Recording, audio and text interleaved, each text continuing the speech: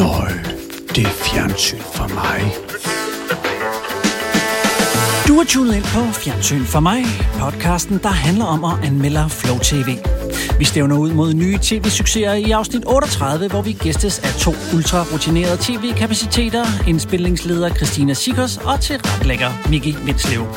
De skal give deres besøg med, når vi splitter bremsejlene på det nyeste skibseventyr med Mikkel Beer og kompagni i kurs mod nord, hvor de blå sydhavsbølger skiftes ud med Norges bjergrige kyster. Men først følger vi forholdet mellem 2 nygifte unge mennesker, der ud over deres kærlighed til hinanden har det til fælles, at de er født med Down-syndrom.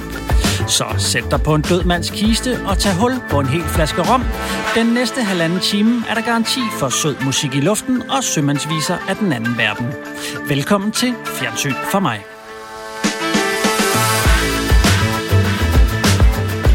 Mine damer og herrer, tag rigtig godt imod jeres værter, Dan Andersen og Morten Råk Sørensen. I går der blev der jo udskrevet valg, og det kommer til at betyde rigtig meget for den næste tid her på Flow TV i hvert fald. Og Dan, du har allerede været ude med en valgsang. Ja, altså, og nu når vi har lovet vores lyttere 1,5 time, så kan jeg da mærke, at vi skal trække den for alt, hvad den kan. Jo, jeg nåede simpelthen lige at spytte en ud, lige som valget opstod. Eller, okay, jeg var en 8 timer efter, ikke? Ja, og du har aldrig tænkt over det før? Det var ikke en, du havde i skuffen? Nej, overhovedet ikke. Ej, jeg havde ligget og luret lidt på det kom, da de begyndte at snakke om det, der begyndte jeg også at snakke om det. Okay. Nå, men altså, vi har jo 2 sådan rigtige tv-mennesker i studiet i dag. Er der nogen af jer, der sådan er blevet spurgt på en eller anden måde om noget valg? Skal I lave noget valg allerede? Ja. Ja, det er godt. Det korte svar. Det korte svar, ja. Okay. Christina Sikkers, du er indspillingsleder. Jeg tænkte på, at når vi nu har sådan kommer lidt ud i, et jobbeskrivelse en dag, kan du ikke forklare, hvad er det, en indspillingsleder laver? Jo, det kan du tro, jeg kan.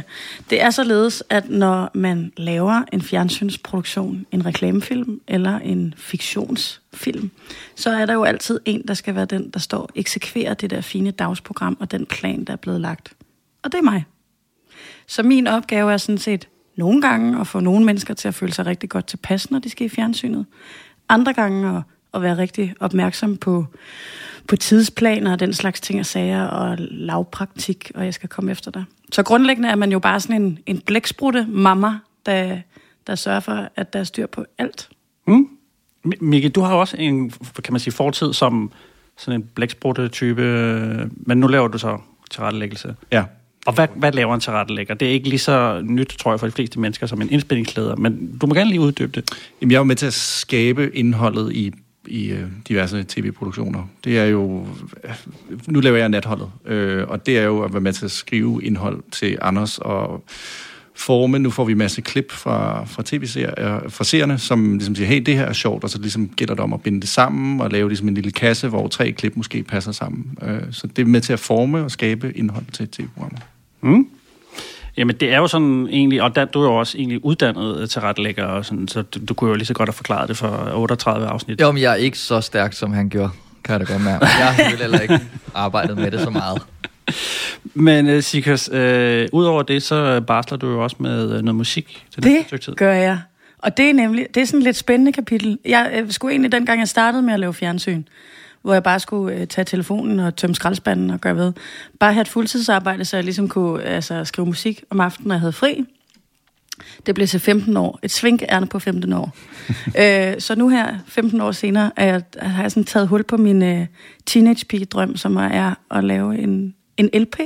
Ja. Som jeg skal ud og spille en masse jobs med hen over den næste lange stykke tid. Kommer den på vinyl?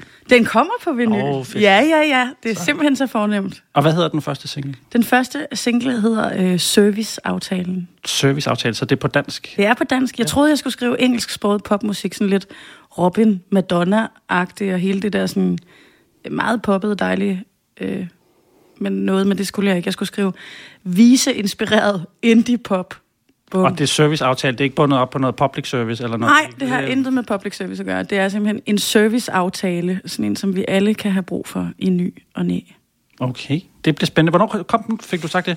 Jamen, jeg fik sagt, eller det fik jeg faktisk overhovedet ikke sagt, men den kommer den 17. Og hvordan kan man få fat i den? Den findes på alle digitale streamingtjenester den 17. i 5. Okay, godt.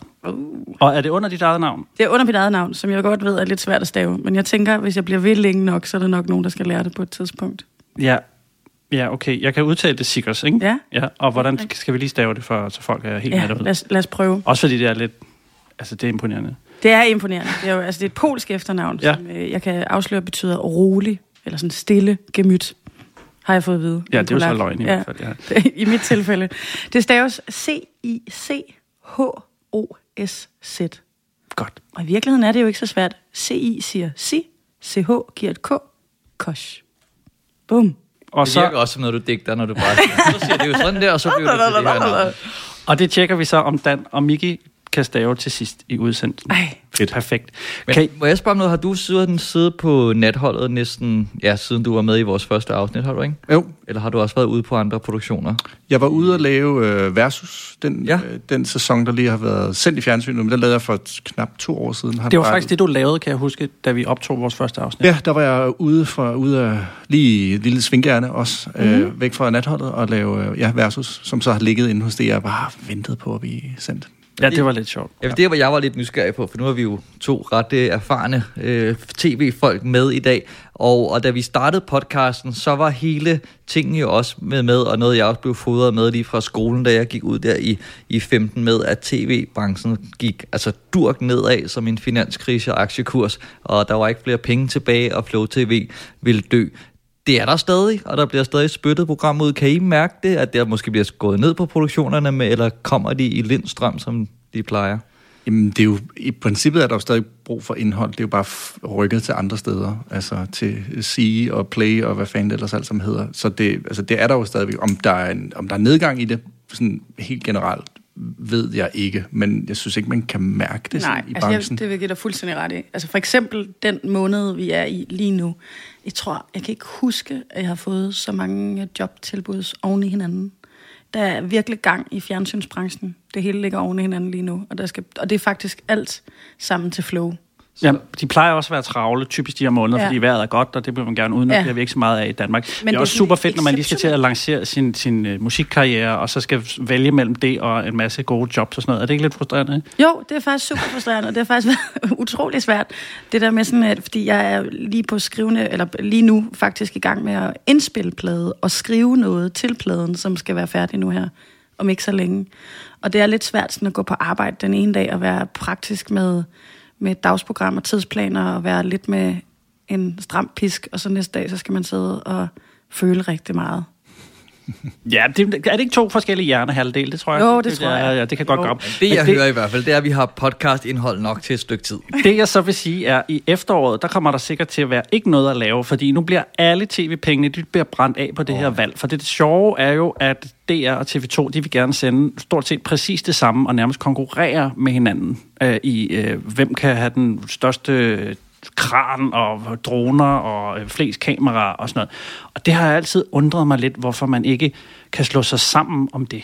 Altså, er det ikke lidt dumt? Især når man garanteret, at begge 2 har snablen nede i public service-puljen. Jeg kan ikke forstå det, når nu det der armslængde-princippet virker som om, det er ligegyldigt længere. Jeg kan ikke forstå, hvorfor især de liberale partier ikke går ind og siger, prøv at høre her, det er fint, I må gerne dække valget, men I bliver nødt til at sammensende på en eller anden måde. Så I har for klokken på en eller anden måde, fordi det virker som om, der bliver, nu sidder jeg måske og skyder op os selv her i foden i forhold til jobs i branchen og sådan noget, men det virker som om, der bliver brændt umanerligt mange penge af på præcis det samme på 2 forskellige kanaler. Det tror jeg, du kan være fuldstændig sikker på. Ja.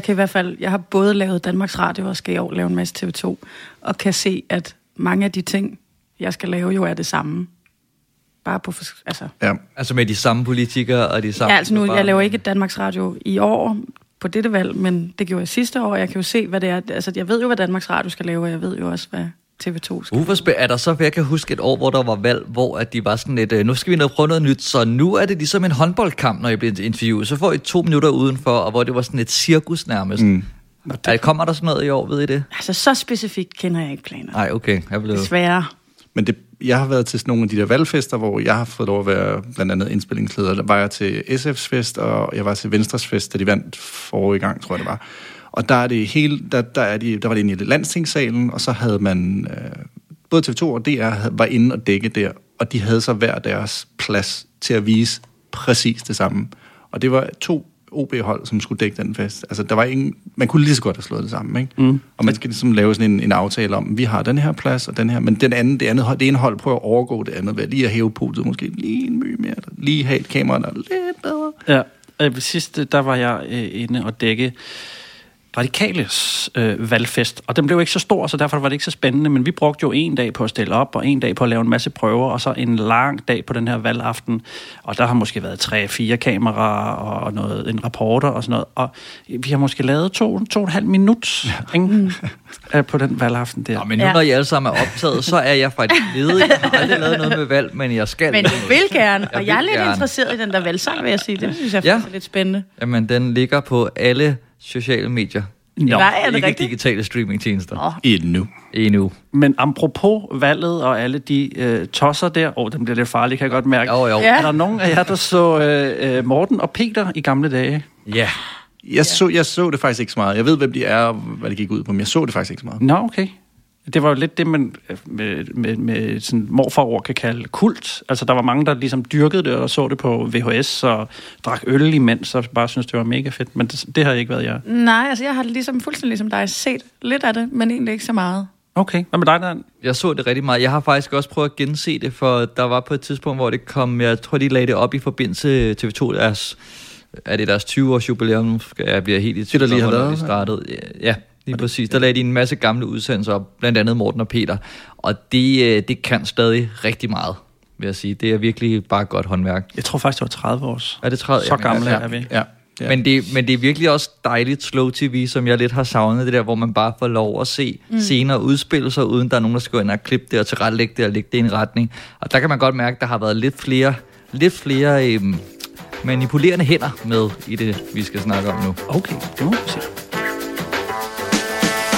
TV-fortællingerne om Morten og Peter gav et unikt og kærligt indblik i livet med Down-syndrom og har fået kultstatus blandt mange seere.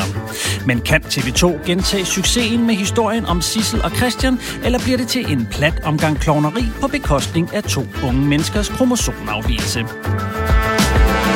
Og det her program er faktisk det første, jeg har set, som har fået støtte fra Public Service-puljen af den nye. Jeg kan ikke huske, hvornår. Jeg burde have researchet det her, men hvornår er det den der nye, der blev skåret ned på DR med medieforliget, og så blev Public Service-puljen hævet. Og det her, det er vel så den slags programmer, der kan komme ud af det. Okay. Det lyder rigtigt, det du siger, Dan. Ja, jeg er også enig. Jeg har set, jeg kan afsløre, jeg har set 2 programmer. Hvor mange har I set? Jeg har kun set et. Ja. Jeg har også kun set det første, men jeg havde lyst til at se det andet. Jeg havde det på lige med det samme. Ja, jeg kommer lige til at afstå en lille smule, inden jeg blander mig alt for meget, så fordi at det ændrer også der er lidt stor forskel på program 1 og 2, men lad os lige, jeg skal måske også lige sige, der er ikke så mange lydklip med i det her, og jeg ved ikke, hvad, fordi at jeg forestiller mig, at man skal se det for rigtigt og forstå det, og de taler jo Sissel, som er fortælleren, som er pigen i det her par, er jo fortælleren i programmet, og de nogle gange er det udtalt måske ikke helt på plads. Det kommer til at lyde lidt fornedrende. Jeg tror, det var, fordi du var spilleklippet nu. Det kommer nu, men jeg håber, man alligevel kan forstå det. Jeg vil gerne fortælle jer en historie om mig selv og min mand. Det var engang en lille havfru, som hed Sissel. Hun mødte en prins, der hedder Christian Larsen, som boede i et slot i Kongeriget. Jeg mødte ham i Solvand diskotek. Og hvad skete der der? Jeg tror måske kærligheden, der bankede på. Lidt ligesom en eventyr. Og det er måske det, der sådan indkapsler, i hvert fald indrammer den her fortælling om de 2 her. Det trækker lidt tråde tilbage til Lys i mørke, synes jeg, hvis I har set det, der handlede om mørke. Men hvad synes I om den måde at bygge det op på? Fordi det er jo meget instrueret, kan man sige. Ja, men er det ikke... Det er jo ikke meningen, det skal se instrueret ud. Altså, du tænker på den her måde, det hun fortæller, det tror du ikke bare, hun lige har brallet ud med helt naturligt? Jeg forestiller mig, der er i hvert fald en, der har hjulpet hende med at finde ud af, hvad hun skulle sige. Ja. Det tror jeg, du har ret i. Jeg tænkte ikke med det samme, men det lå i baghovedet, men samtidig var det ikke... Altså, jeg synes ikke, det er så tydeligt så det er noget, at der farver det, eller irriterer mig, når jeg ser det. Det ligger sådan lige og lurer i baghovedet. Altså det understøtter jo i virkeligheden utrolig godt det der med, at hendes egne referencer er jo meget Disney, og det eventyrlige. Så man kan sige, der har nok siddet en sød tilrettelægger eller instruktør på det, som har været med til at hjælpe hende i den retning på den startspeak der. Det vil jeg... Ja, det tænker jeg også. Det tænker jeg klart, men helt sikkert ud fra hendes egen måde at tænke tingene på. Men det tror jeg nemlig også, fordi når man ser sådan i reportagen, de ting, hun siger og sådan noget, så er det meget godt i tråd med det. Grund til, at jeg spørger det, fordi jeg tror, det var det Berlinske, der havde anmeldt det, og synes, at det var overtilrettelagt. Og jeg kan egentlig meget godt lide de valg, det har taget, fordi så det ikke bare blev Morten og Peter med nogle nye, men så har man valgt ligesom også at skære alle, fordi så vidt jeg sådan kan regne mig frem til, så bor de hjemme hos hendes forældre. Hans forældre. Ja. Altså, og så er der jo en masse normalt fungerende omkring dem, der passer på dem osv., men de er lidt skåret ud. Og det kan enormt godt lide, hvor at Morten og Peter fulgte man jo nogle pædagoger og et kamerahold, og her virker det som om, at de laver deres egen lille fortælling, og det synes jeg er et rigtig, rigtig fedt valg, faktisk. Enig. Det synes jeg også. Altså det eneste sted, hvor der er sådan et sted, eller ikke det eneste sted, hvor der er noget, men der, hun på et tidspunkt, da de har været i IKEA, eller nu ved jeg ikke, hvordan vi tager det kronologisk, men på et tidspunkt, da de har været i IKEA, der siger hun meget sødt, fordi han skal samle det her bord, de har været ude at købe. Ja. Der er hun sådan, hun vil være mest tryg ved, hvis der er en voksen, der kommer og lige retter det til. På det, ja. Så jeg tænker, at de lever helt sikkert i en verden, hvor der er nogle voksne omkring dem, der kan hjælpe dem med nogle ting. Altså, ja. Men jeg synes nemlig også, det er ret dejligt, at det kun er dem, vi møder. Og meget lidt af alt det, der hjælper dem. Men jeg synes, det er en rigtig fin stemning, der er både med musikken og billedsiden. Det, jeg fornemmer, det er, at jeg tror, ham her, der har lavet det, nu har jeg glemt, hvad han hedder, men der står nærmest en som instruktør og fotograf, og jeg tror, han må have kendt dem eller et eller andet, og så tror jeg, han må have brugt utrolig meget tid sammen med dem. Fordi der er mange små scener, og nogle gange har han kun lige hapset et par sætninger ud, som passer godt ind i tråd, som er meget sjove og meget søde og sådan noget, og så videre. Og der kan man jo se, hvis man sammenligner med et helt andet reportageprogram, sådan lidt som De Unge Mødre, hvor man kan se, der har de haft en dag, og det skal de til at have bare en blok i tv-program, så smører de det meget tyndt ud. Smøret på brødet, man ser det ret tydeligt faktisk, for de sidder der i starten ved bordet og har en snak. Der klipper de tilbage, efter der bliver spillet guitar på en fluesmækker, og så klipper de til noget andet. Og hendes hår, det er langt kort. Ja. Så der er godt, de har været der mange gange. Ja. Skiftende pandebånd, vil skripteren bemærke. Ja. Jeg elsker, at du lige nævner den scene, fordi det er jo det, jeg sad meget... Altså, når man ser sådan noget, tænker jeg også meget over, hvordan bliver de her fremstillet? Og jeg havde den der samme følelse, som når jeg ser, da jeg så Morten og Peter i sin tid, det der med, at jeg synes, de bliver fremstillet rigtig godt, men også fjollet. Og jeg griner, men jeg føler, at jeg griner med dem. Altså, jeg holder med dem, men jeg griner jo også af dem. Fordi at det er jo... Altså, det stikker ret meget af. De er jo nærmest lavet... De har sådan en helt fantastisk... næsten en pullback reveal-agtig ting, hvor at de er til bryllup, og altså, jeg bliver oprigtig rørt og sidder med tårer i øjnene omkring alle de voksne, som de kalder dem, men de normalt fungerende mennesker, der sådan er der også, og det er sådan et rigtigt bryllup, og så bare klip til, at hun sidder og sover, altså det der bryllup, og han bliver sådan, ej, nu skal du til at vågne, ellers henter jeg nogen, altså den der sådan, der er sådan, og de der skift, dem laver de ret tit, og det synes jeg fungerer helt fantastisk. Ja. Enig? Jeg er enig. Jamen, jeg sad også og tænkte, det er en hårfin grænse. Jeg tror, det er en virkelig svær balancegang at lave noget, som ikke gør grin med dem. Men omvendt, og jeg har ikke kendskab til at arbejde med folk med Downs, eller nogen i mit liv.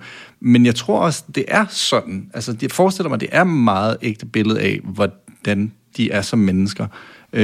Fordi, ligesom som du siger med de unge møder, der er mange af de her scener, man kunne have malket helt vanvittigt. For eksempel, da de snakker om Valentine's Day, og hun... Og det er igen vildt sødt og romantisk, og så tager vi ind og ser Far til 4, ikke? Altså, der er sådan mange jokes, og den rejse vil man også gerne have været med på, men det er ikke nødvendigt. Det er bare en lille bitte sød fortælling om dem. Bum, og så er vi videre. Og det er der, hvor de er ude at handle, og skal have den der perfekte aften, ikke? Ja. Må jeg ikke nok, så er du sød. Det var så sød ved mig, du sagde. Det betyder alt for mig. Jeg skal... Kom nu, jeg elsker dig. Jeg vil bare have hverken bedste fredag sammen med dig. Kom nu. Hvad vil du have, Dan? Pandebånd, der har jeg altid ønsket mig. Altså, det er sådan, man er virkelig sådan, og det igen er det sådan en, altså nærmest en joke, fordi man bare ser hende bare, altså nu, det her, det har hun drømt om, altså, og den her fine prinsesse, og så er det sådan et lille pandebånd. Ja, undskyld. Der tror jeg jo faktisk, at hun er snu. Altså, der tænker jeg jo... Jeg tænker jo bare, at det der, det er ikke første gang, hun har fået et pandebånd. Dem har hun mange af derhjemme. Ja, det tror jeg også. Som han rigtig nok sagde. Altså, i virkeligheden, så synes jeg egentlig faktisk helt tilbage fra Valentine's Date-snakken, de sidder og har, og ham, der siger, altså, han vil gerne være hendes mand. Altså, i virkeligheden, så har de fuldstændig... Altså, der er intet forskel på dem, og hvordan mænd og damer jo normalt er. Altså, jo, selvfølgelig nogle damer, men han er sådan meget manden, og han vil gerne passe på hende, og have den der mandlige rolle, og hun ved godt, hun er den feminine lille prinsesse, som drømmer om make-up-artisten, og altså, når hun står dernede i Superbrugsen og laver, hvad er det, hun kalder det, hundeblikket? Valpeblikket. Ja. Selvfølgelig ved hun ved det også allerede, da hun skal have guacamolen, også efter ham, og sådan, jamen, jeg kan godt lide det. Hvor han siger, jeg kan ikke lide det. Det er nogle stærke varer, der bliver lagt op på indkøbsbåndet. Det er rødvin, så er det guacamole, og så er det en billig cola.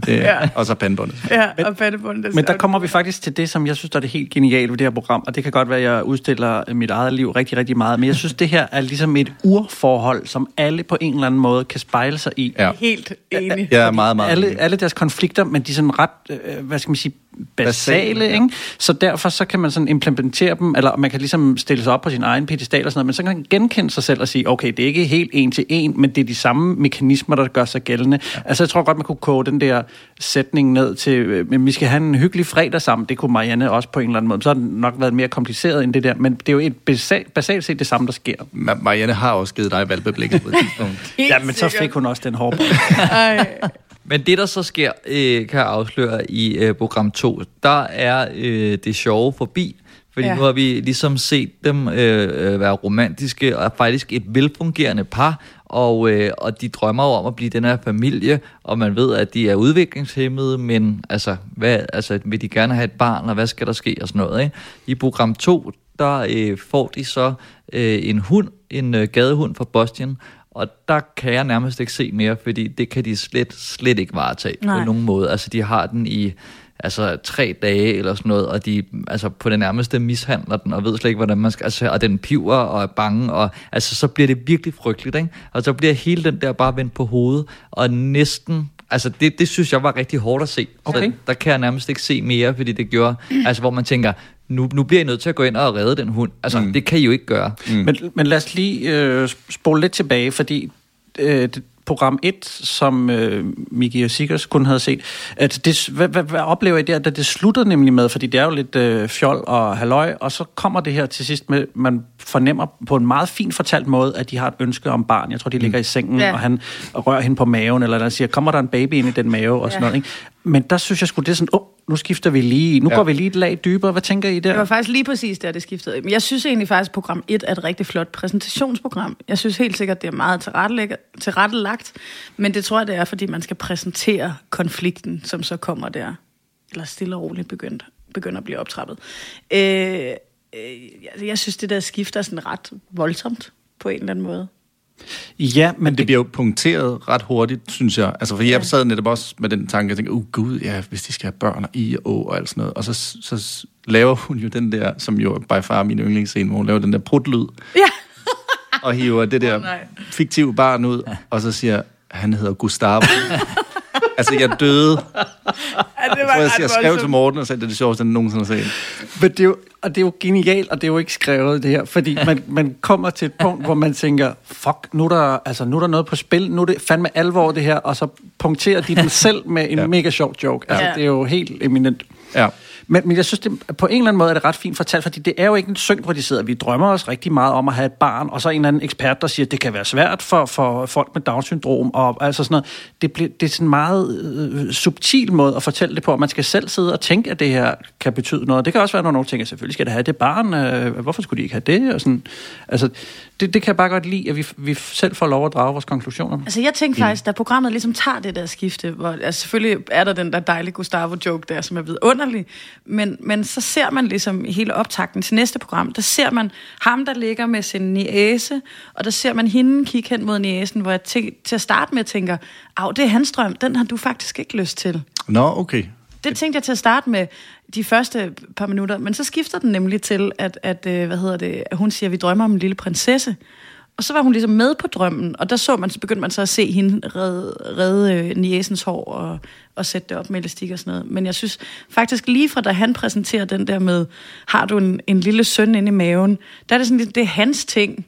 Og fordi hun netop laver den der prut-joke der, så tænkte jeg sådan, måske det bare, altså, måske har hun egentlig ikke nær så meget lyst, som han har. Eller det fik jeg i hvert fald, det følte jeg, da jeg så hende sidde og kigge ned på niecen i scenen efter. Ja, men jeg ser det lidt som sådan et tegn på, at de sådan ikke helt ved, hvad fuck det indebærer egentlig at få et barn. Jamen, det har du nok ingen mennesker gøre, men det er sådan en... Ja, det kan jeg bekræfte. Det ved man virkelig ikke. Men og det er jo endnu vildere at være og bedre, sikkert også, når det endelig sker for dem.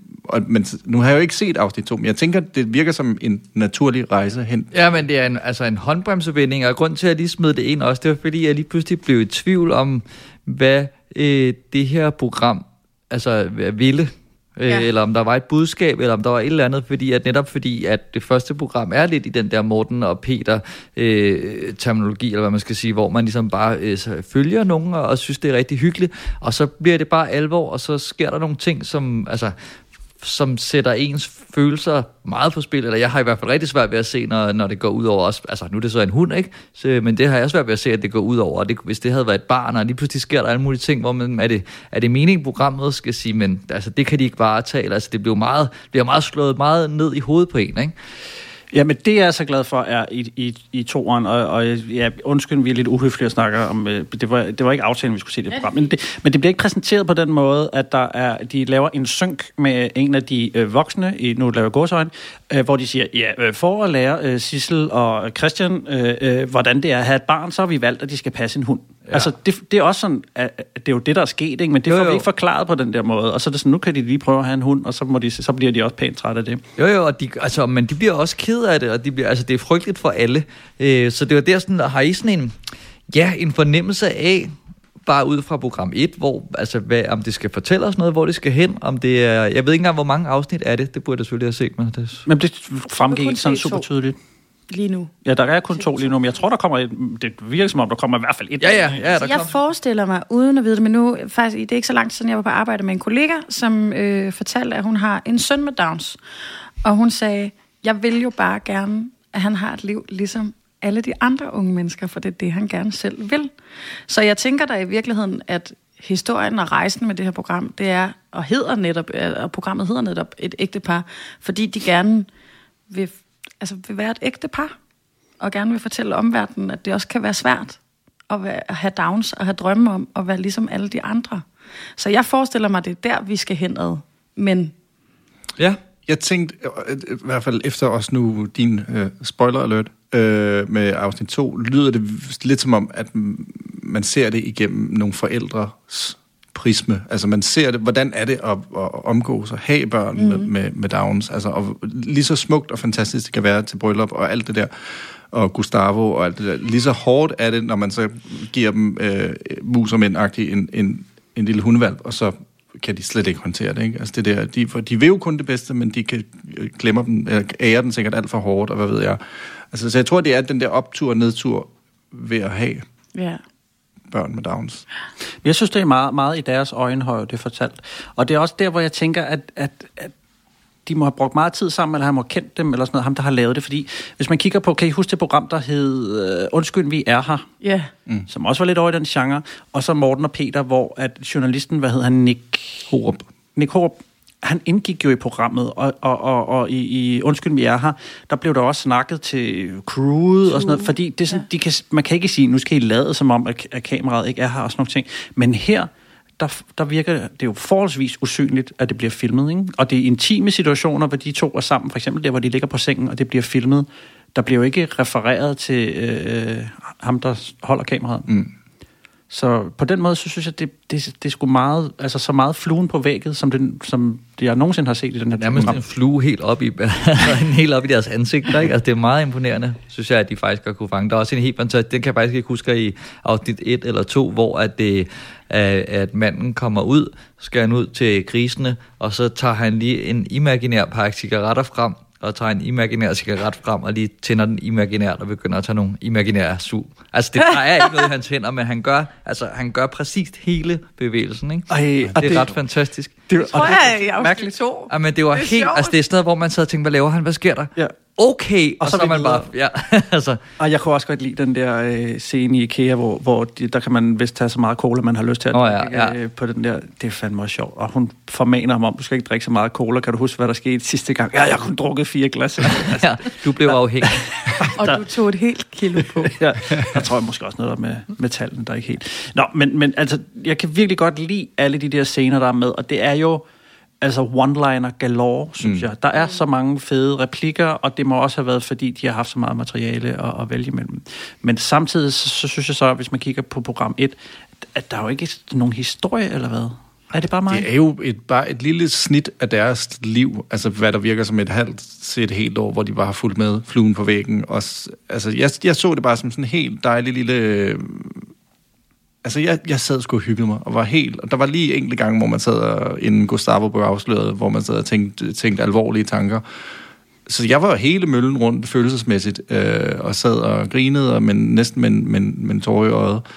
Så jeg synes sgu, det har ramt et eller andet godt. Jeg kan ikke pinpointe det, og spørgsmålet er jo så, om det kan leve op til det i afsnit 2 og 3 og 4, hvor mange der nu kommer. Så jeg skal helt klart se de næste afsnit.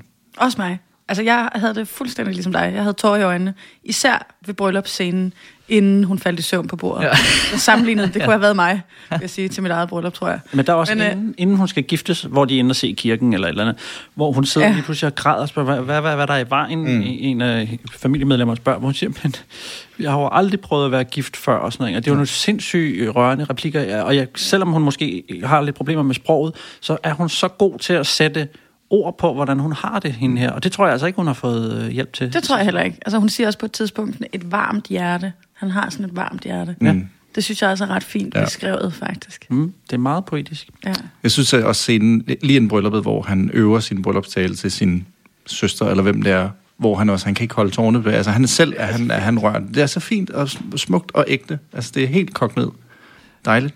Og det er altså min kæreste, som har arbejdet med folk med Downs, og mig, kan man sige, sagde også meget fint det der med, at det er jo, altså, det er jo virkelig det, der også gør, at det er så svært, det der, når folk vælger at få en abort på grund af, at man har sporet noget Downs, og man så ser det der, at man ser nogen, der er så glade for livet, og så kommer med så meget kærlighed til omkring sig, ikke? Så på den måde synes jeg også, det har en eller anden... jeg synes, det er fuldt berettiget public service-puljen. Enig. Helt enig. Nå, det lyder som om, at vi alle sammen er forholdsvis begejstrede for det. Vi plejer jo at sætte nogle stjerner på, når vi har snakket program, og det foregår fra 1 til 6, og så synes jeg måske... Dan, vil du ikke starte, så du lige kan... Nu har Sigurd så ikke været med før, så kan du lige... Jamen, jeg kan godt prøve at starte. Jeg skal sige, at jeg er jo et følelsesmæssigt brag i dag, fordi jeg selv lige har afleveret en hund tilbage, som vi har haft i 2 måneder, så måtte vi ikke passe den mere. Jeg synes, det simpelthen er så svært at skulle anmelde det her program, fordi vi så det sammen, min kæreste og jeg, i det første program, og altså, jeg grinte, og jeg græd, og jeg holdt med dem, og jeg blev forfærdet, og altså, jeg havde så mange følelser i spil af forskellige art. Og af den grund, altså alene næsten af den grund, synes jeg, at vi er godt deroppe af. Og da program 2 så spiller ind, og lige pludselig altså fuldstændig vender det på hovedet, og det bør jeg selvfølgelig ikke tage med, men nu sidder det i mig, hvor alvorligt det lige pludselig også blev. Så synes jeg faktisk også, de formår lige at vente om og sådan gøre det lidt, altså hvor man før var det eventyr med sød musik, og man var til et bryllup, og man blev nærmest forelsket i de her 2 personer. Klip til, at på det nærmeste mishandler en lille hund, og man sidder og råber af skærmen, om der ikke er nogen, der snart griber ind. Altså det synes jeg det viser rigtig meget om den verden. Jeg giver det 4 store stjerner. Okay. Og så er jeg også meget imponeret over, at de er altså så tæt på dem. Hvad siger du, Sigurd? Ja, jeg fik det faktisk ikke sagt før, da vi snakkede om det der med at have nogen tæt på. Men jeg har jo en grandfætter, som har Downs. No. Og har faktisk Altså, jeg synes indblikket taget, altså det der med, at der ikke er en tilrettelægger, eller en voksen hedder det, som vi hører tale, det synes jeg er rigtig, rigtig dejligt. Jeg, fra Martin, min grandfætter, som jeg har set adskillige gange til en masse ting, og så jeg ved, hvor hårdt, at hans forældre har haft det med at have sådan eller have et barn, som har Downs. Jeg synes bare, at det er virkelig, virkelig fint taget i deres øjenhøjde, uden at det er fordømmende. Jeg synes, jeg havde det ligesom dig, Dan. Jeg blev totalt glad og havde tårer i øjnene, og så blev jeg lidt vred også, og så blev jeg lidt, altså jeg var hele vejen rundt, og jeg synes virkelig, det er fint. Jeg vil også sige, jeg siger 5 stjerner. Og jeg glæder mig til at se de næste afsnit. Jamen, altså, udover at jeg ikke har en fætter, der har Down, så er jeg altså 100% enig. Altså, jeg er også 5 store stjerner ud. Kan ikke give det 6, fordi det er en serie, man skal ligesom se det som en helhed, men altså, jeg synes, det er... Jeg var så godt underholdt fra start til slut, og jeg pausede kun 2 gange for at skrive Gustavo til Morten, og for at fortælle det til min kone, at hun skulle se det. Så jeg var med, og jeg glæder mig meget til at se afsnit 2. Men jeg synes også, der er taget nogle rigtig, rigtig fine valg. Fra musikken til ingen tilrettelæggere, til altså det alt er i deres øjenhøjde, og det... 5 kæmpe store stjerner. Altså, Mikke, det er jo ikke så lang tid siden, at I fik en lille søn. Og kan Gustavo nå at komme på banen endnu, eller er det løb kørt? Altså navnet? Altså, han reagerer jo alligevel ikke på sit rigtige navn. Så det er som mellemnavn? Ja, det kan vi... Jeg går hjem og vender den med konen. Ja, god idé. Jamen, det er meget det samme, vi er inde på, og jeg kan godt lide det her med, at vi alle sammen er blevet rørt, både på, altså, hvad skal man sige, følelsesmæssigt, det er jo også, når man synes, det er sjovt, men vi både har lidt grint og grædt af det her, og jeg kan godt lide den måde, det er fortalt på. Jeg synes, musikken er virkelig godt valgt. Det har det her lidt mere over i et filmisk univers, end et tv-univers, synes jeg, og det fungerer virkelig, virkelig godt. Det eneste er det her med, jeg synes lidt, at de har valgt en masse scener, altså bare sat dem sammen, gode scener som perler på en snor, og der ikke er så meget mission over det her program. Det er det eneste negative, jeg har at sige, og jeg er altså næsten tæt på 6 stjerner, men det bliver kun til 5 stjerner på mit vedkommende. De færreste tv-seere har kunne undgå at høre om tv-værten Mikkel Beas strabasser på de 7 verdenshave sammen med kone og børn. Efter istandsættelsen af et nyt skib drager de nu på nye togter i TV2's Kurs mod Nord, og vi dømmer, om der er råd i Master Rik, eller familien stadigvæk har vind i sejlene. Jamen, det er jo egentlig nærmest et gammelt format. Jeg ved ikke, om det blev selvfølgelig ikke filmet dengang, at Troels Kløvedal, han sejlede. Jamen, det er der også en del programmer af. Ja, men det er jo tilbage fra 67 eller sådan noget, han begyndte at sejle i Nordkaberen. Men så er det jo så der i 2015 i hvert fald, Michael Beer overtager med Kurs mod fjerne kyster, og så skal de så nordpå, og så skal de selvfølgelig skrotte Nordkaberen, fordi... Det lød ellers som om det var en, man kunne sejle nordpå i, men lad det nu ligge. Jeg ved ikke, jeg har ikke rigtig set så meget Kurs på fjerne kyster. Sådan, jeg har set sådan små dele af det. Jeg har ikke set meget af det. Jeg har en lille fornemmelse af, at det sådan, også har lidt, sådan, lidt familien for bryggen over sig på den måde, at man ikke skal kende dem. Altså forstår jeg, hvad jeg mener, hvor at man ligesom hvis, altså jeg kan godt huske, der kommer man lige direkte ind i afsnit 1 af det her, hvor jeg tænker, okay, der er meget her, der er lidt indforstået. Ja, jeg måtte lige skrive det sådan, nej, jeg vidste faktisk godt, hvad de alle hed, men jeg har nemlig heller overhovedet ikke set det andet, hvilket er mærkværdigt, fordi jeg elsker lige præcis den slags. Har du heller ikke set det? Nej, ikke rigtigt. Jeg brudstykker, men nej. Nå. Okay, men jeg har nogle dårlige ting, folk, hva'? Nej, men det der er, det kan jeg lige så godt afsløre, det der er med Kurs mod fjerne kyster, det er, jeg kan ikke holde ud at se det. Nå. Hvorfor? Fordi jeg får så super ondt i røven, når jeg sidder og ser, at jeg sejler rundt på den der båd, og jeg bare spilder mit lille... Den båd der? Nej, jeg tænker simpelthen, hvorfor er det ikke mig, der rejser verden rundt og oplever nogle eventyr og sådan noget? Altså, jeg føler også simpelthen, at mit liv er så trist, når jeg sidder og ser det der program. Jeg føler, jeg så rigtig meget med Troels Kløvedal, da jeg var barn. Ja. Blev der ikke lavet mange programmer? Jeg tror, men var det mere sådan en dokumentar? Altså, så var der 1 time, hvor man så noget fra en rejse. Ja, eller også var det 3 afsnit eller et eller andet. Ja. Men ellers så er det sådan noget, jeg kan huske, at jeg er fra Vestjylland. Jeg husker, der var måske nogen i TV Midt og Vest, der også rejste rundt på en båd. Var han sådan lidt Søren Ryge bare på vandet? Hvor vi sådan lidt, nu har jeg fundet en fisk. Den ser sådan her ud, den kan jeg lige dræbe. Det var også sådan, så gik de ind i et land et sted, hvor der nærmest aldrig havde været et tv-hold før og sådan noget. Altså det var sgu ret eventyragtigt, som jeg husker det. Ja. Han vidste noget om alt, og hvis de kom forbi en eller anden ø, så havde han højst sandsynligt været der, eller kendte en eller anden, der skulle lige ind og have en tatovering for de lokale, som tog imod ham, og så pludselig var en høvding på øen. Altså sådan virkede det, sådan som jeg husker det, ikke? Altså han var virkelig levemanden på havet. Men det sagde han jo også i slutningen af programmet, Mikkel. Altså han har jo været på 3 jordomrejser. Ja. Troels. Ja. Og hvor mange har vi været på? 0 til sammen. Men jeg var der i Hanstholm her. I mange år har vi drømt om at sejle mod nord. Efter års forberedelser er vi nu endelig klar til at stævne ud i vores nye ekspeditionsskib, Wallenberg. Fra at familien bestod af Marianne og jeg og vores 3 drenge, så er vi nu 8 med vores 2 svigerdøtre og første barnebarn ombord. Kursen er sat mod Svalbard, helt oppe ved Polarisen. Vi vil op og udforske vores norske naboers storslåede natur og dyreliv, men også se på, hvad det er for en verden, vi er i færd med at efterlade til de kommende generationer. Vi sætter nu kurs mod nord. Det der intro, den rejser jo rigtig mange spørgsmål, som vi skal snakke om. Men det starter jo med, at vi skal ud og købe det her skib Svalbard, som de skal afsted i. Nej, det er Wallenberg. Svalbard er der, hvor de skal, ja.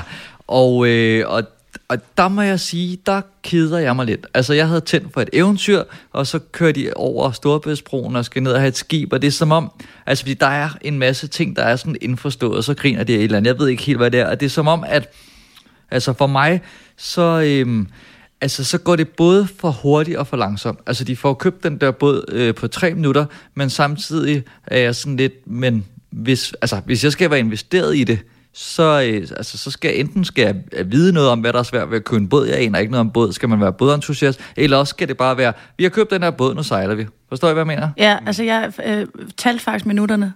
De brugte 9 minutter på at renovere båden, inden den kom i vandet første gang. Nå, jeg følte det som, det var et halvt program. Sådan noget fra, altså det skal så siges, det er fra båden ender, altså når de er kommet til Strandby, og fra de ligesom går i gang, indtil den kommer i vandet første gang, der er der 9 minutter om at renovere båden.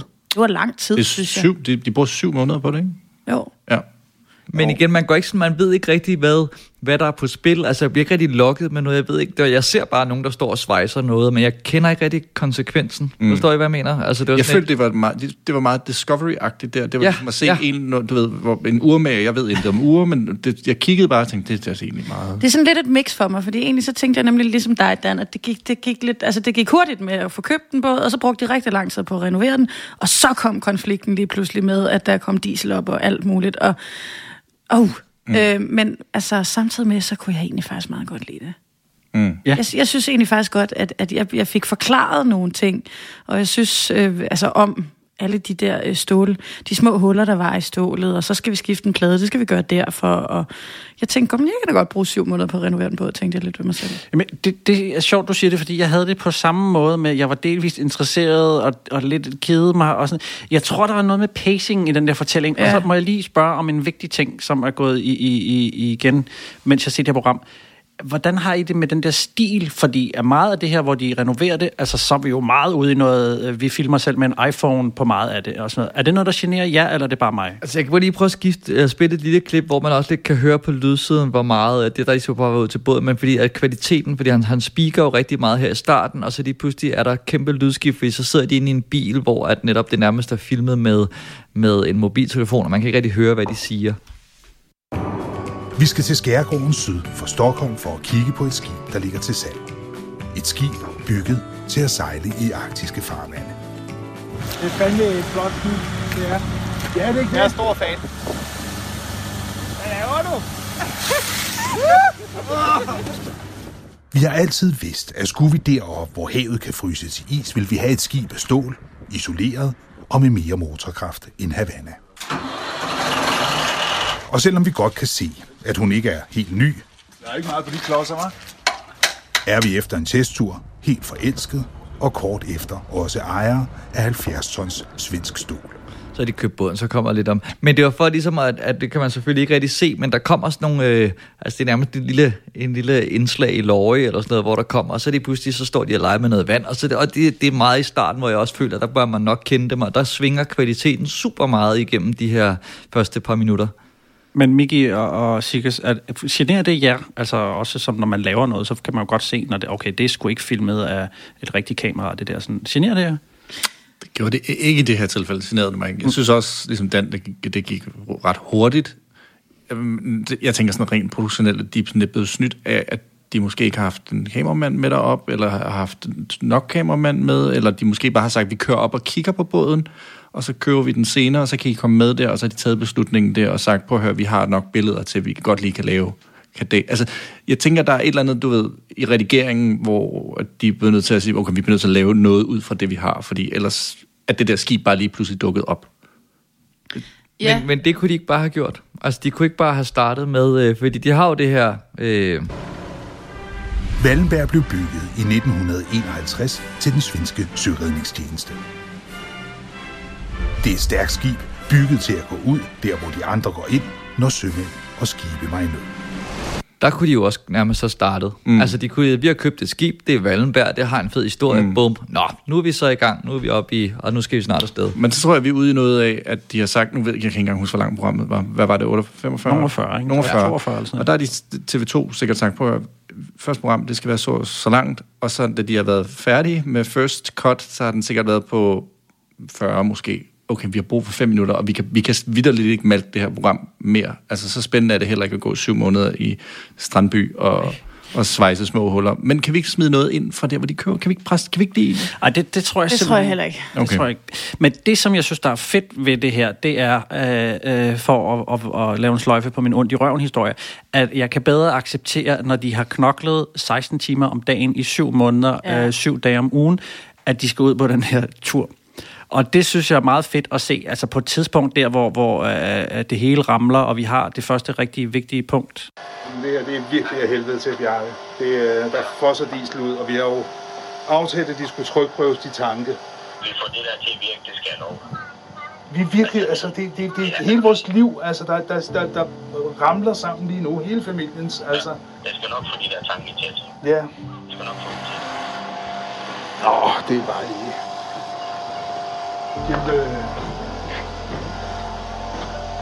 Kæmpe tilbageslag. Det her, jeg begynder at blive interesseret i det, og det er det, der for mig viser, at der er noget på spil, at det ikke bare er tv-familien, der skal bare ud og hygge sig endnu en gang. Men tænkte du ikke også, altså der kunne jeg også lige mærke, at jeg lige tænkte, altså selvfølgelig er det hårdt at gå og arbejde på det der, og så videre, men altså har I ikke også fået betalt, altså fået løn for det, fordi I laver det der tv-program? Jo, men de er jo ikke kommet sovende til det, kan man sige. Nej, men det er jo stadig... Altså, jeg kan godt se det nederen, men det er jo stadig bare at lave tv. Jo, det er rigtigt, men det er jo ikke, fordi Lene Beyer er ud og pløje og sådan noget, inden hun laver... Altså. Nej, det forstår jeg godt. Men jeg tænkte, altså, jeg blev også lidt, fordi der, hvor de så sagde... Nå, men så er der nogle folk fra værftet, de afbryder deres sommerferie og kommer og hjælper jer. Altså, så er det sådan, okay, det er også lidt... luksus, ikke? Jo, altså, men jeg har det sådan, fordi jeg tænkte nemlig også, på et tidspunkt, så siger de også, vi har alle de her mennesker til at komme og hjælpe med at renovere. Der tænkte jeg, jamen hvad koster det? Ja. Altså, det savnede jeg på en eller anden måde, fordi jeg tænker i virkeligheden meget, det de præsenterer i det her, og jeg tror også grunden til, de egentlig kører til Sverige og køber båden, det er for at tage os med hele vejen rundt, fordi skulle man stå med lysten til at kaste sig ud i den slags eventyr, så er det jo en rigtig god måde at præsentere, hvad pokker er det egentlig, der skal ske, når vi skal finde en isbryder et eller andet sted, så skal vi afsted, og så skal vi lige reparere den. Og så kommer det de her konflikter. Men det er det, jeg tror, der er min store anke ved det her program, det er, at altså, det skaber noget alvor, det her brud her, ikke? Men altså, de kunne bare bruge det til meget mere. Altså, hvad sker der, hvis man... hvad har det af konsekvenser, hvis man sejler ud med et dårligt skrog? Altså, hvor meget er der på spil? Altså, synker I de pludselig, eller er det bare sådan, at så skal vi... Altså, jeg ved faktisk ikke, kender ikke helt konsekvenserne af, hvad det er, de går og laver. Nej, altså jeg vil også give dig ret i nu kommer jeg lige til at starte forfra, men der hvor vi lige var før ved konflikten, hvor det så er, at vi hører den sørgelige musik, og så siger han ret hurtigt, ja, nu havde vi også lige været i gang i de der 18 timer, lidt for mange dage i træk, og vi var lidt trætte. Havde det været en hvilken som helst anden dag? Havde det ikke været så slemt for os?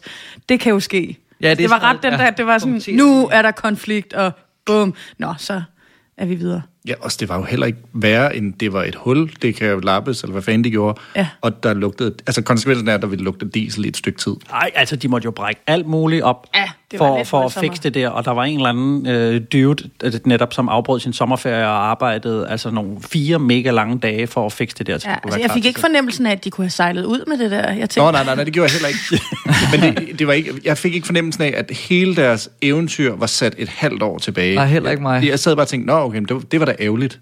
Det er jo så også der, hvor man kan sige, det er svært at fortælle hele historien, fordi du står også og siger der, det er fucking nederen. Nu bliver vi nødt til at hive måske 40.000 ud af vores tv-produktionsbudget, som ingen almindelige mennesker har. Altså, så på den måde er det nemmere at omgås for dem, og det er også derfor, man kan jo ikke sige, ligesom Dan efterlyser lidt tips og tricks, sådan, når du skal på en jordomrejse, er det en god idé at lave 6 programmer til en værdi af 6 gange 600.000, som du kan sælge til TV2. Det kan vi ikke have med, det der regnestykke.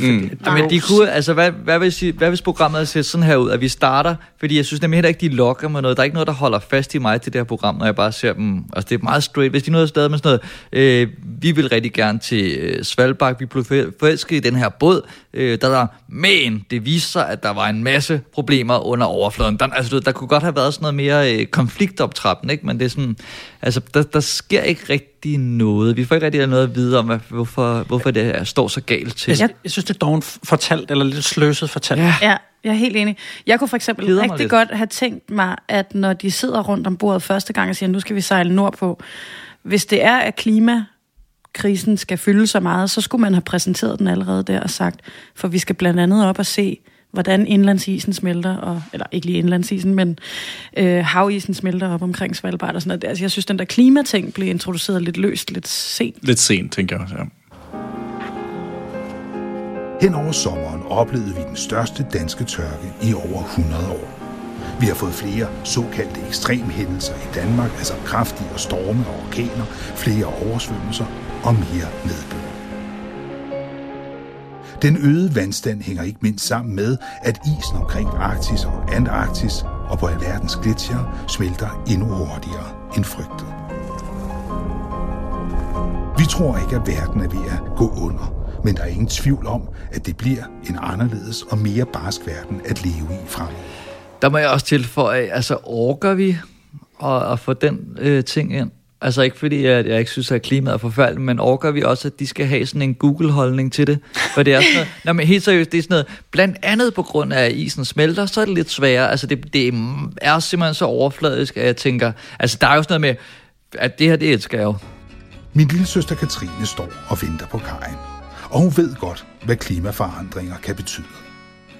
Hun har nemlig sin sommerresidens, en gammel campingvogn, stående lidt uden for Anholt Havn, og efterhånden lige lovligt tæt på havet.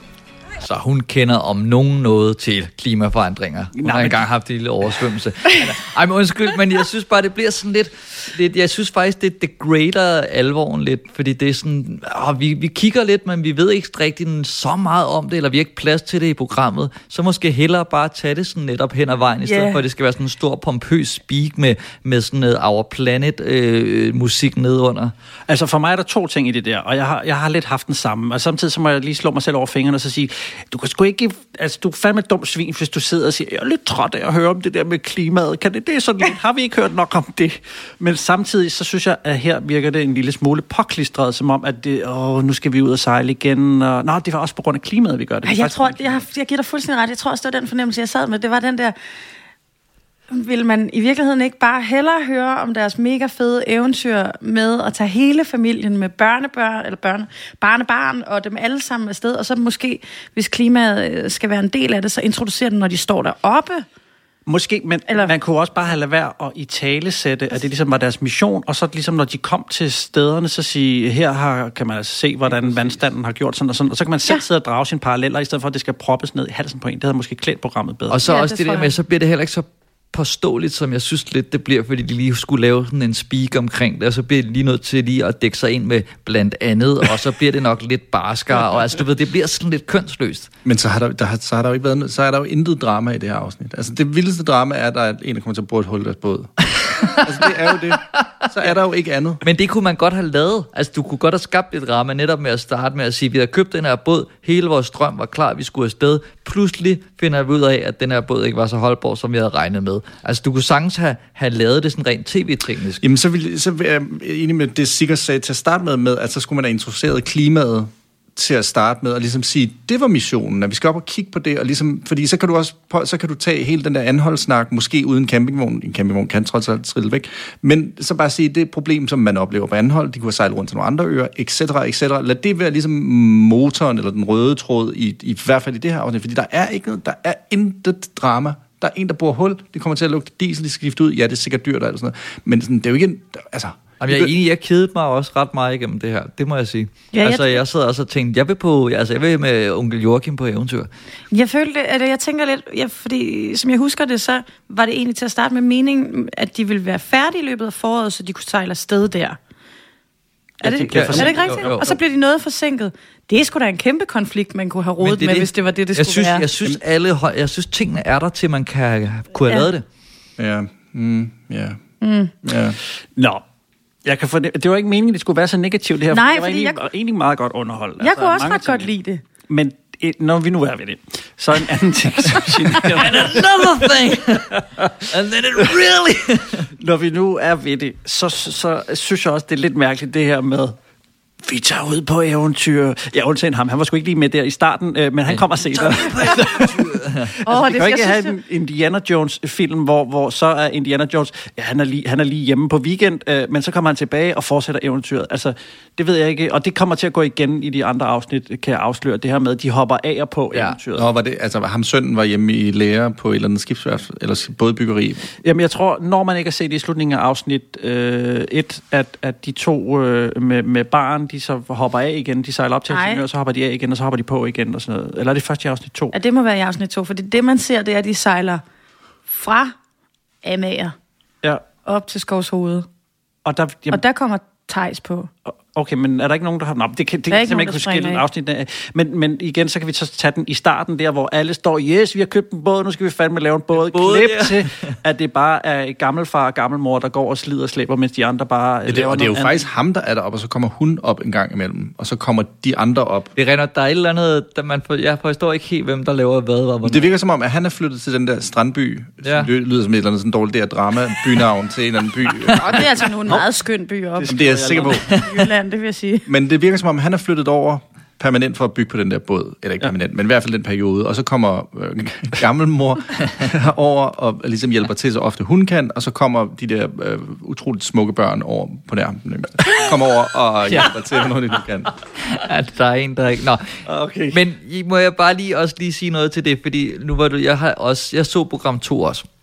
Ja. Og der synes jeg, at der sker noget andet. Altså, der synes jeg, at vi kommer på det eventyr, som jeg har savnet. Jeg er med på, at de springer lidt der på. Men der lige pludselig begynder det, fordi der zoomer vi ind på den der båd, og det er nærmest der, de bor, og så kan de lige dykke lidt og sådan noget.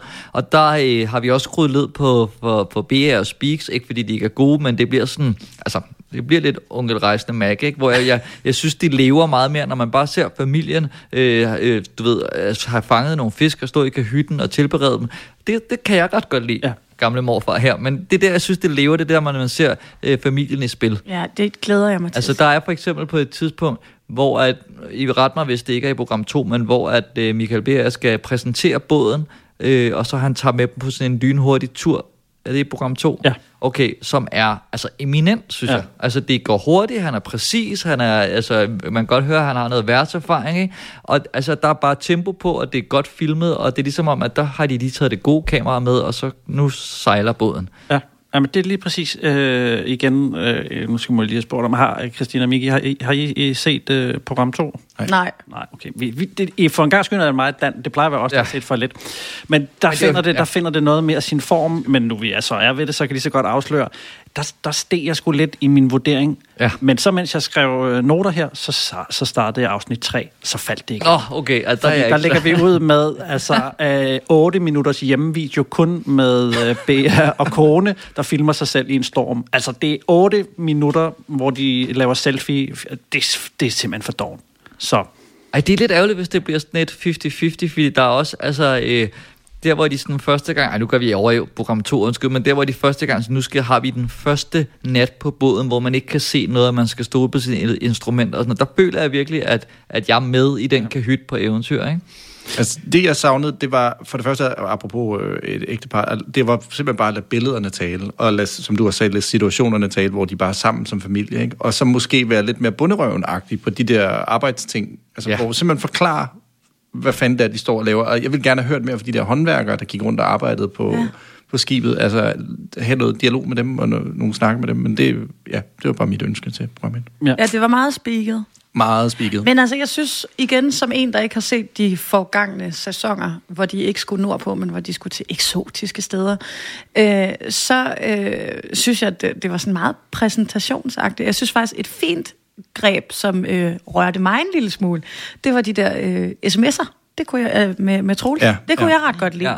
Og jeg kunne ret godt lide den der måde, hvor Mikkel han ligesom til sidst fortæller, eller hvor man jo i programmet har valgt til sidst, og der er sådan et stillbillede af Troels, der sidder ombord på båden, og hvor han fortæller det der med, nu sejler vi ud fra Helsingør, og det var jo her Troels han stod i lære som skibsbygger, bådbygger, eller hvad det nu hedder.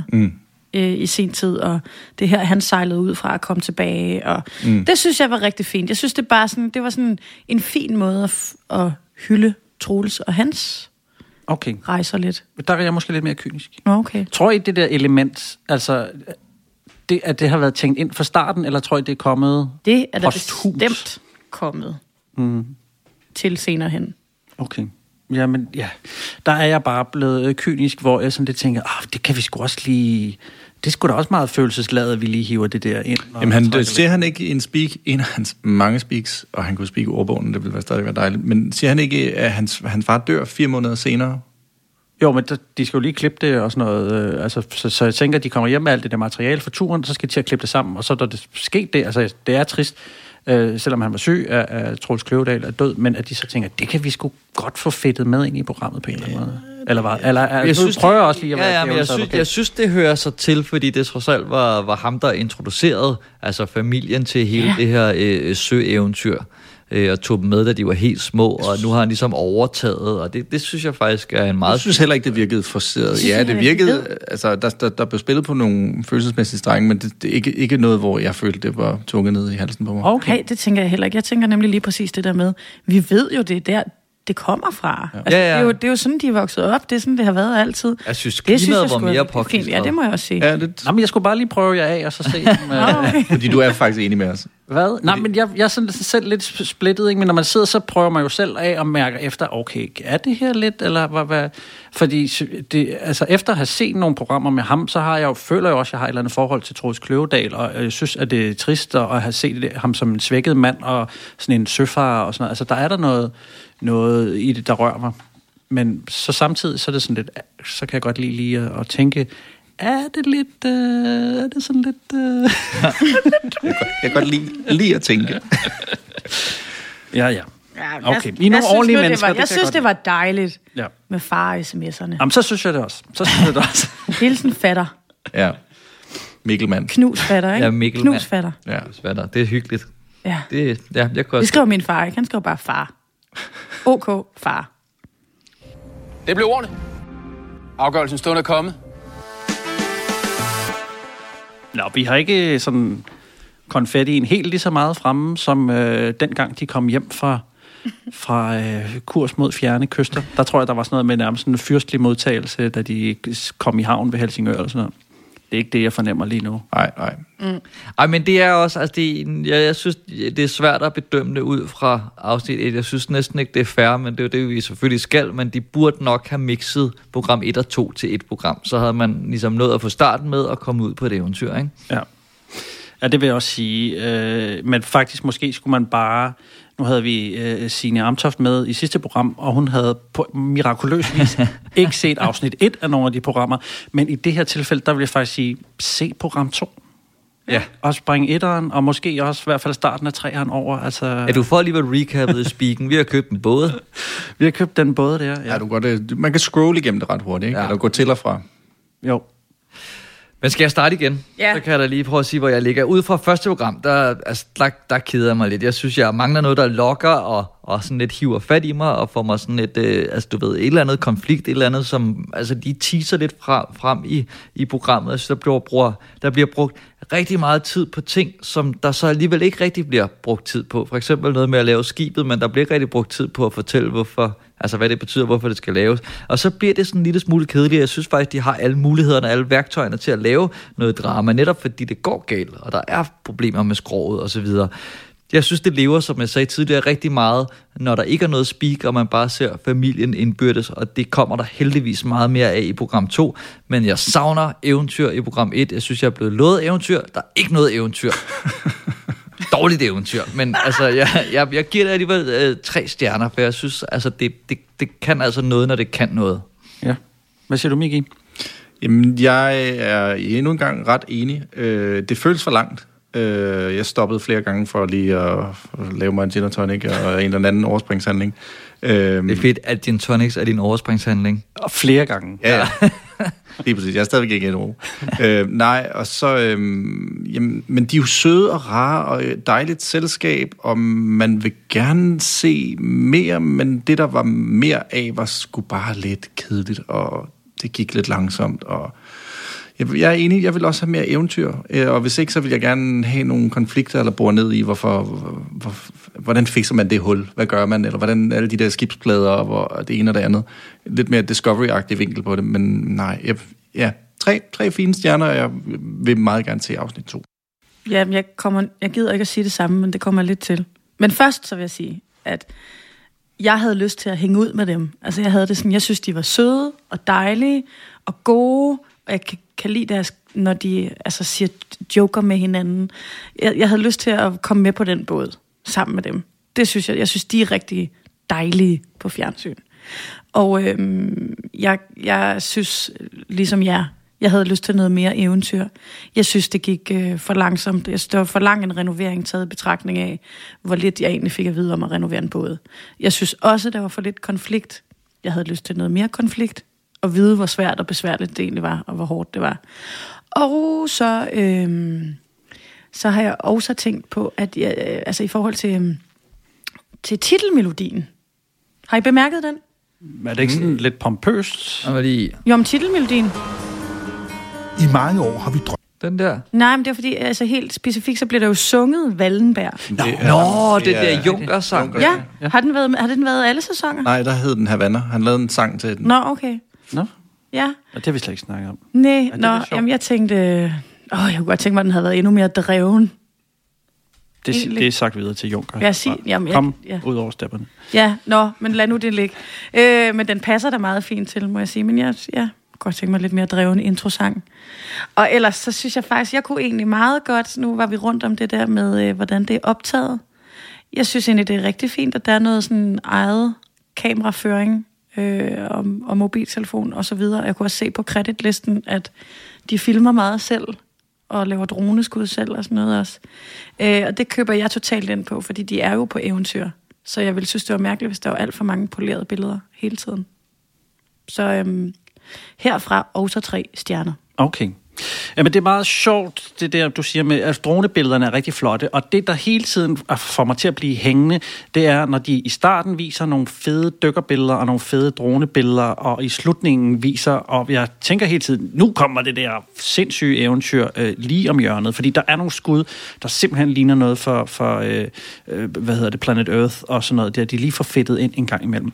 Men altså, broderparten af det her program er sådan noget hjemmevideos-agtigt cirkus, og jeg føler lidt, altså, jeg kender nogle fotografer, der var med i starten, og var med på båden til at lave det der, og så på et eller andet tidspunkt har de tænkt, vi laver det selv, altså der er ingen grund til hverken at betale, eller have en eller anden dyrt boende på vores båd, som ikke er en del af familien, det kan vi sgu godt lave selv. Og her tror jeg, at de er blevet altså igen, nu er jeg kynisk, så fede, at de tænker, det er sgu lige meget med kvaliteten, og det vi laver. Folk elsker så meget, det er lige meget, om vi laver det med en iPhone eller hvad. Det bliver fedt alligevel, og de tænker også, vi tager på tur, vi har godt nok ikke rigtig tid, familien kan komme af og på, de elsker så meget, vi behøver nærmest ikke engang være med på den her tur. Jeg synes, det bærer præg af, at de er blevet lidt dovne. Men så dovne tur. Jamen, det her må jo være, altså, de har jo lavet flere. 4, ikke? Er det 3 sæsoner, det andet. Ja, er der ikke kun... Ja, okay, det er fra 15. Flere sæsoner har de lavet. Mange! og nu her, så synes jeg, der er noget metaltræthed, eller noget hvilen på laurbærne. Huller i skroget. Lige præcis. Men en gang imellem, så svinger de sig altså lige op til det her eventyr, og især i program 2, hvor jeg tænkte, nu er vi i gang, nu kan de noget, nu har de fundet formen, men så fangede jeg altså de her afsnit 3 igen, hvor jeg tænker, nu er de dovne igen, nu. Så jeg ved sgu ikke, altså... Jeg vil egentlig gerne give det 4 bittesmå stjerner, baseret på, hvad det kan en gang imellem. Men jeg tror bare, jeg er blevet skuffet, og jeg tror, jeg vil forlange mere af TV2. Et primetime-program, altså hvor de ligesom skulle have brugt nogle flere penge på at lave en form, og have noget materiale til at drive historien videre, så man hele tiden sidder og er interesseret. Det synes jeg godt, man kan forlange af et primetime-program, som har det her eventyrindhold. Så jeg glider sgu også lige ned på 3 stjerner.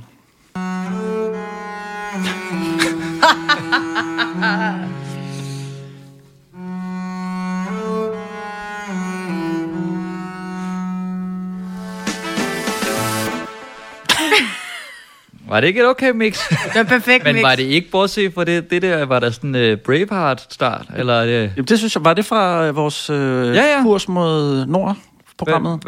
Hvad var det for noget hapse? Hapse, hvad for noget? Jamen, har I der i det der Braveheart-title? Er det derfra? Nej, altså nu spiller vi lidt videre. Det er jo Braveheart, det er vi enige om, ikke? Men det kan jeg simpelthen. Men det er... Er det Braveheart, det der? Nej, altså nu hører vi Wallenberg med Junker. Jeg er forvirret. Men den der temaet er fra Braveheart. Nå, okay. Men vi har ikke set Braveheart 18 gange, ligesom du har, Dan. Så det sidder du er tydeligvis størst fan. Jeg mærker, nu bliver det simpelthen... Men altså, lige hvis var det titelsangen, det der? Ja. Så den var da egentlig dejligt drevet, den der del af den. Måske var det bare, fordi jeg sådan bemærkede mig i det der, da han sang Wallenberg, hvor jeg tænkte, Ja, det var sådan lidt for on the nose, men det er åbenbart så stilen. Ja, det ligesom må det være. Kan I ikke få ham til at lave en sang, hvor det er sådan, natholdet, Mickey? Altså, hvor de så synger natholdet? Jo, det lyder som en virkelig god idé, Morten. Den skriver jeg lige her på min usynlige... Vi skal jo lære for de bedste. Ja, du kan skrive den på din imaginære... Ja. Der er sikkert også et sted, hvor de har sparet. Det, der sker nu, er, at den alvorlige del af podcasten er ligesom slut, og vi er ude på... Vi er ude på dybt vand, så prøver jeg lige den her. Har du fundet noget for Braveheart nu? Ja, okay, men nu det er også lige... Jeg føler, det der det er Titanic. Det tænker jeg også, på Titanic. Ja. Okay. Det er også noget med et skib. Mere i højere grad end Braveheart. Braveheart, det er sådan på en mark og noget med... Er det ikke Mel Gibson? Jo. Ja. Jeg tror, og langt hår. Og så forestil jer noget... Mikkel Biersbæk. Hvad er det fra? Det er Braveheart, ikke? Er det Braveheart? Ja, okay, I get it. Jeg kan godt huske det. Kan du ikke høre det? Jo. Så er det bare lidt speedet op med... Her kommer Wallenberg sejlende. Okay, jeg gik lidt overbord der. For at det kan være, er det nu, det er tid til valgsangen, måske? Det kan også bare være, at der er nogle andre programmer, du kan lave nogle sange til. Ja. Det går jo rimelig hurtigt, det så bare haps noget for snappy. Ja. Men det vi prøver at sige er, at vi har ikke planlagt mere. Det er nu, man kan skyde for hoften. Det er nu alt det, at I egentlig tænkte, I skulle sige, når I kom herind. Altså bare om livet og valget og alle de her ting. Det kan I bare fyre af nu. Vi er helt stille. Okay. Sikkert, du starter. Jamen, jeg ved slet ikke, hvad jeg skal sige nu. Nej, det er også bare pjat. Det er bare, vi lovede jo i introen, at vi skulle op på 1,5 time, og vi har små 13 minutter, hvor vi... Nå, jamen, okay. Skal der bare jazze, så det der er slet ikke noget problem. Jeg aner ikke, hvor lang tid der kommer. Normalt så er jeg meget overrasket over, hvor få ikke-Europa-parlaments valgplakater, der er kommet op indtil videre. Det plejer at gå pænt stærkt. Nå, men det er noget med, nu vi er ved valget, at der er, fordi valget er udskrevet lidt i god tid, så må de faktisk først hænge dem op på lørdag, hvis det skal være helt rigtigt. Så vidt jeg husker... Så altså, jamen, det er jo til det rigtige valg. Til det rigtige valg, ja. Om det har de da snydt med. Ja, det er der nogen, der har. Men så vendte de dem om, eller så skrev de EU ned i hjørnet. Ja, meget smart, eller de vendte dem om og bare skrev, ja. Men hvis der ikke er nogen, der er på hjertet, så vil jeg gerne sige tusind tak til... Jeg vil gerne fortælle jer en historie. så vil jeg gerne sige... Dan, du skal simpelthen ikke have adgang til det der rytmeboksen derovre længere. Det nærmer sig chikane. Jeg troede, det var dig, der var teknikeren. Jamen, det var der ingen grund til. Det var fordi, at det var Dan, der ligesom har fået opgaven at finde klippene, og så derfor så var det bedre, det var ham, der ligesom begyndte at... Men du vil ikke have noget underlægningsmusik? Nej, men jeg vil gerne rose de klip, du har fundet. Tak skal du have. Fordi nu har vi jo ligesom... Hvad har vi? 11 minutter tilbage, vi skal fylde ud? Eller har du bare tænkt dig at kalde det? Det var bare noget, jeg sagde. Jeg ved ikke, hvor lang tid. Det er heller ikke så vigtigt i vores podcast. Jeg kan da spørge, hvad I skal nu. Ja. Jeg skal hjem og spise. Men det, jeg prøver på at sige, det er, at jeg vil gerne sige tak for de der søde beskeder, som vi har fået inde på iTunes. Der kan man give måske 5 stjerner, hvis man kan lide programmet. Alt under er faktisk en lille form for fuck you, selvom det er 4. Men sådan føles det. Men så er der nogen, der skriver nogle rigtig søde beskeder, og det bliver vi glade for. Det kan vi godt lide. Det betyder meget for os. Og man kan også følge os inde på Instagram, og så bliver vi også glade, når vi får mange followers. Det giver sådan en virtuel lykkefølelse. Det ved jeg ikke, om I andre kender. Jo. Ja. Ikke virtuelt. Eller virtuelt, det ved jeg egentlig ikke. Nej, okay, men det giver virkelig lykke, men ud fra et virtuelt, altså, de eksisterer. Okay, det kender jeg godt. Ja, okay. Hvor mange følgere har I? Rigtig mange. Jeg kan ikke lige huske. Ikke så mange endnu, men vi er også ret nye på de sociale medier. Det er ikke der, hvor vi er allerstærkest, men vi prøver i hvert fald. Jeg følger jer. Fedt. Vi har i eksisterende, der har vi 425 følgere. Du skal ikke 1000. Det var mange. Men ellers så skal man jo bare glæde sig til natholdet kommer tilbage om, hvor lang tid er det? 6 måneder. Start september.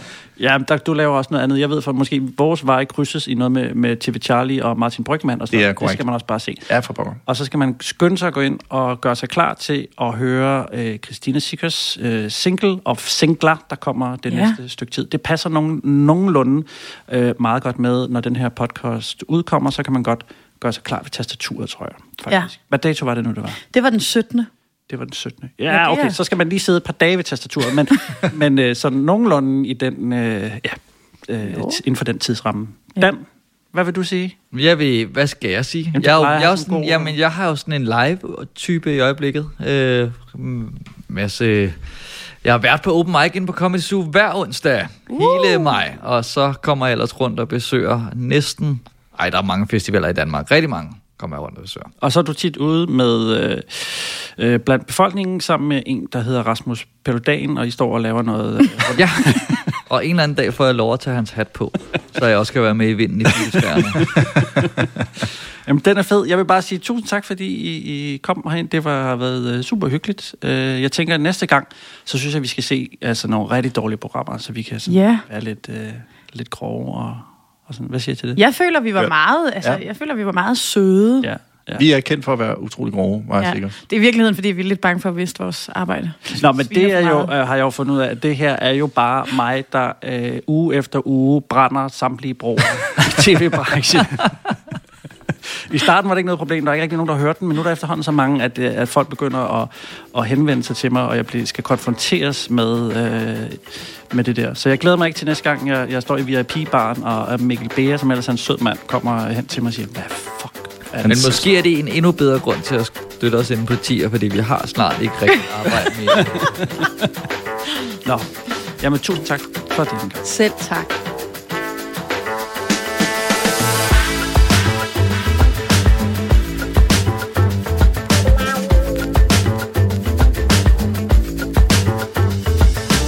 Du har lyttet til Fjernsyn for mig, og mange tak for det.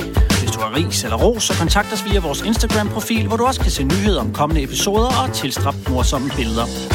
Hvis du kunne lide, hvad du hørte, så vil vi sætte stor pris på en 5-stjernet anmeldelse inde på iTunes eller en økonomisk tilkendegivelse på tier.dk/fjernsyn for mig. Det var alt, hvad vi havde valgt at bringe i denne omgang, men frygt ej. Vi vender tilbage, når du mindst venter det. Guds fred. Vi høres ved.